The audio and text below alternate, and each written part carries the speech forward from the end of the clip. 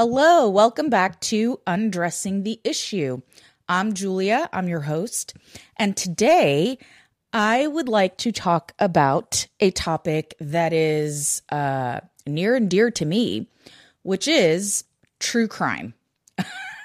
If you're anything like me, I have, I wouldn't call it an obsession, but I certainly have a fascination with true crime, television shows, podcasts, anything that really talks about events that happened that were horrific, but also somehow fascinating.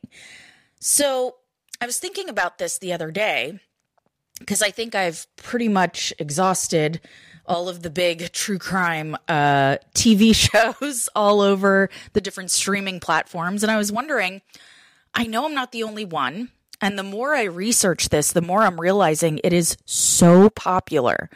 So I started thinking, why is true crime so popular? So there are several things that come into play for people when they watch true crime television or listen to true crime podcasts. I think part of it is that it's sort of a spectacle. It's something that is so outrageous, so shocking at times that it's sort of like driving past a car crash and you realize people may be hurt and this is horrible and lives are changed forever, but for some reason we just have to look. We end up rubbernecking and we end up just doing anything we can to catch a glimpse. So I do think that there is a little bit of that same thing going on when we take an interest in true crime. I think another aspect of this is that human beings, and this goes back generations in time, we have a fascination with evil. We want to try to understand it. We have an awareness of its existence. There's so much talk of it in so many different religions around the world of how to curb it, how to avoid it, how to prevent it. I think part of it is this fascination with people who are what may be deemed evil or who have more of a connection to an evil side of themselves. I also realized in reading some statistics that women tend to like true crime more than men do. That a lot of the audience, the viewer base, is more heavily female than male in terms of the demographics that are collected. And I started thinking about this and why would it be more popular with women than with men? Well, I started thinking about this. Women tend to, I don't know about you, but for me as a woman, I have a keen awareness of my safety everywhere I go. And I often notice that for men, this is not something that they think about all the time. They think about it at times, but if you are a woman, if you identify as a female, you probably have experienced needing to look over your shoulder or be aware of who's around you, who's behind you, be wary of going out places, certain types of places at certain times of day or night, not needing to be on your own if you're going to be, in a safe place, but wanting to have somebody with you if you're not in a very safe place. And a lot of this is because of chronic victimization. Women are often victimized and historically have been.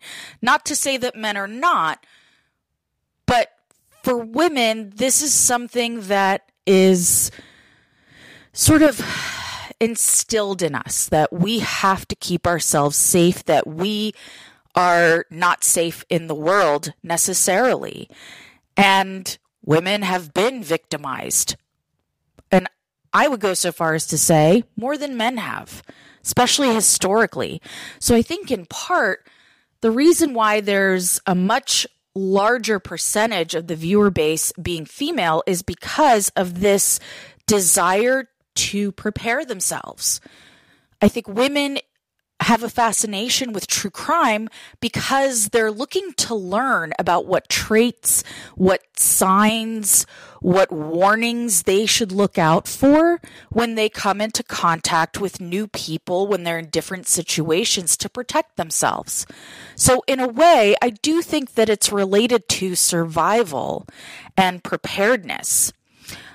And this, to me, makes a lot of sense. It may not be something that women are immediately aware of while they're actually watching these shows or listening to these podcasts, but I think that there is a lot of retention of information around what were the cues, what were the earlier signs and symptoms, what of these signs and symptoms could I say I've witnessed in people I've known in my relationships, and what kind of risk have I been in or am currently in based on the signs and symptoms that the people in my life demonstrate. So I think there's something surrounding this need to prepare and need to be aware of dangers or factors that could compromise a woman's safety that contribute to women's fascination with true crime. I also think that there's a component of this that's kind of similar to watching horror movies, where people kind of like to be a little scared, but they like to have it happen in a controlled way. When you watch a horror movie, yeah, there could be, the sort of the shock factors, the sudden frights and things like that, and it gets your adrenaline pumping, but it's controlled. You know that you're in a safe environment and you're going in to have this experience, and there's something sort of fun about that, or going to one of those, horror houses kind of things, like Halloween Horror Nights at Universal Studios. This is not an ad. But people like to go and just kind of be scared here and there, but they know that they're not actually going to get hurt, and that these are actors, and that this scare is contained. There's going to be a beginning and an end, and we're going to come out of it okay. And I think that there's something to be said about looking for that kind of experience in true crime. I think one of the other things that fascinates people is the taboo factor. Murder, harming another human being, doing it in a gruesome fashion, there's a taboo around this. Most people probably couldn't stomach doing such acts to another person. They probably wouldn't be able to bring themselves to be so violent, to see such injuries or blood. It's something that doesn't come naturally to most people. Therefore, it seems quote unquote abnormal. It's taboo. So we all tend to have a fascination with the taboo. How do these other people do it? I know I couldn't do it. So when I watch this, I wonder, what's going on for this person? What are they feeling? What are they thinking? Because I could just not imagine being in their shoes and doing this. I think that is also a big component. For me, I think part of why I am fascinated with true crime is because I'm interested in something that's called dark psychology. Now, if you've never heard of this, what I'm talking about is something known as a dark triad. So it's a set of 3 traits that a person can possess or must possess to really be violent, aggressive, a serial killer, a murderer, somebody who can really engage in these acts that serve as the material for true crime TV, for true crime podcasts. So the dark triad, really interesting stuff. The 3 traits that make up the dark triad are, number 1, narcissism, number 2, Machiavellianism, and number 3, psychopathy. So let's talk about these 3. You've heard me talk about narcissism, but let's go over it again. So what we're talking about in terms of narcissism is grandiosity, needing to feel dominant, entitlement, arrogance, the ability or the desire to exploit other people, vanity, a sensitivity to criticism, a need for attention, and sometimes a need for sensations, to feel things, intensity, kind of like adrenaline junkies. Really, when it comes to the dark triad, it's these aspects of narcissism that can drive somebody to become violent. Let's go to number 2, Machiavellianism. So this Machiavellianism is a big word, lots of letters. What we're referring to here is kind of a famous book titled The Prince by Niccolo Machiavelli. This book was written a couple hundred years ago. And basically, it was and still is a very controversial piece of writing. Machiavelli wrote about the art of war in this book, how to assume control of a people, a territory, and how to maintain that control. So this book basically talks about how glory and survival can justify the use of immoral means to achieve those ends. One of the famous quotes from this book is, "It is better to be feared than loved if you cannot be both." So basically, it's do whatever you have to get ahead and stay ahead. Because getting ahead and staying ahead is more important than anything that has to be done to get there. That's the ultimate goal. The rest doesn't matter. This book basically promotes things like focusing on reputation, cynicism, being strategic, also potentially manipulative. And it also supports low ethical and moral standards. And it encourages a person to focus primarily on a need for personal gain and nothing else. It's all about me, what I want. I come first. And nothing can get in the way of that. So Machiavellianism is something that can be beneficial. It's a trait that can be actually really motivating. It can help people get ahead and pursue lofty goals and be ambitious, but it can also turn into being ruthless and cutthroat and really using others to get ahead and not really caring at all about what happens to the people you use. So we have narcissism, Machiavellianism. Number 3 is psychopathy, meaning being a psychopath. We hear this word tossed around, but what actually is it? What is a psychopath like? What do they look like? How do they present? What's their personality like? The reality is, people who on the spectrum of psychopathy may be up there probably walk among us. Not all of them are necessarily serial killers. They may take that type of psychopathy urge out in other contexts, but some may be. What we're talking about really, most people who are psychopaths are actually quite charming.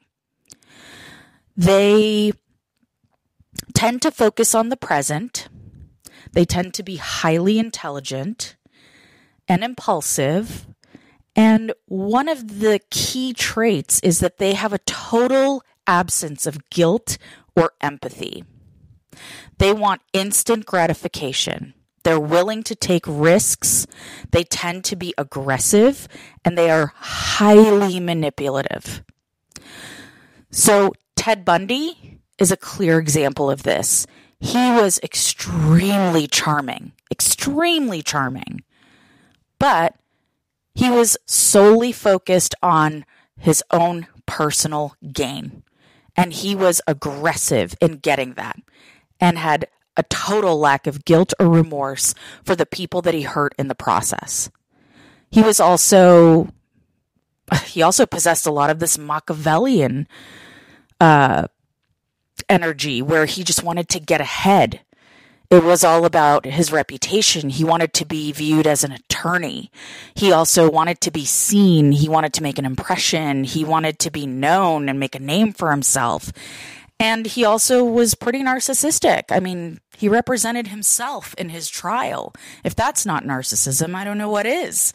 John Wayne Gacy is another perfect example. Yes, these are serial killers, but there's a recent show that came out about John Wayne Gacy, which are his interview tapes that were finally released. And what you hear in these tapes, what I heard, is somebody who is extremely narcissistic and egocentric, very grandiose. He thought very, very highly of himself. He thought he was above the law, that he couldn't get caught, that nobody would suspect him because he had done his due diligence to establish such a good reputation for himself. He volunteered, he helped others, he was active in his community and in his local government. So nobody's going to question him. He's a stand-up guy. And he did that to gain the reputation, to be charming, so that when he wanted to do something or had an urge for something, nobody could get in his way, nobody could question it, and he could do whatever he wanted. He is a true example, and you can hear it clearly in those interview tapes, of somebody who possesses the dark triad. So now that you know about these three main traits, one thing to note is that every single human being has the capacity for these three traits. We all have the ability to be narcissistic, Machiavellian, and psychopathic. This exists on a spectrum, and I think this is an important component to remember. Just because you see some of these traits here and there in a person doesn't mean that they are necessarily a serial killer or that they're dangerous. We all have it in us, but they exist on a spectrum.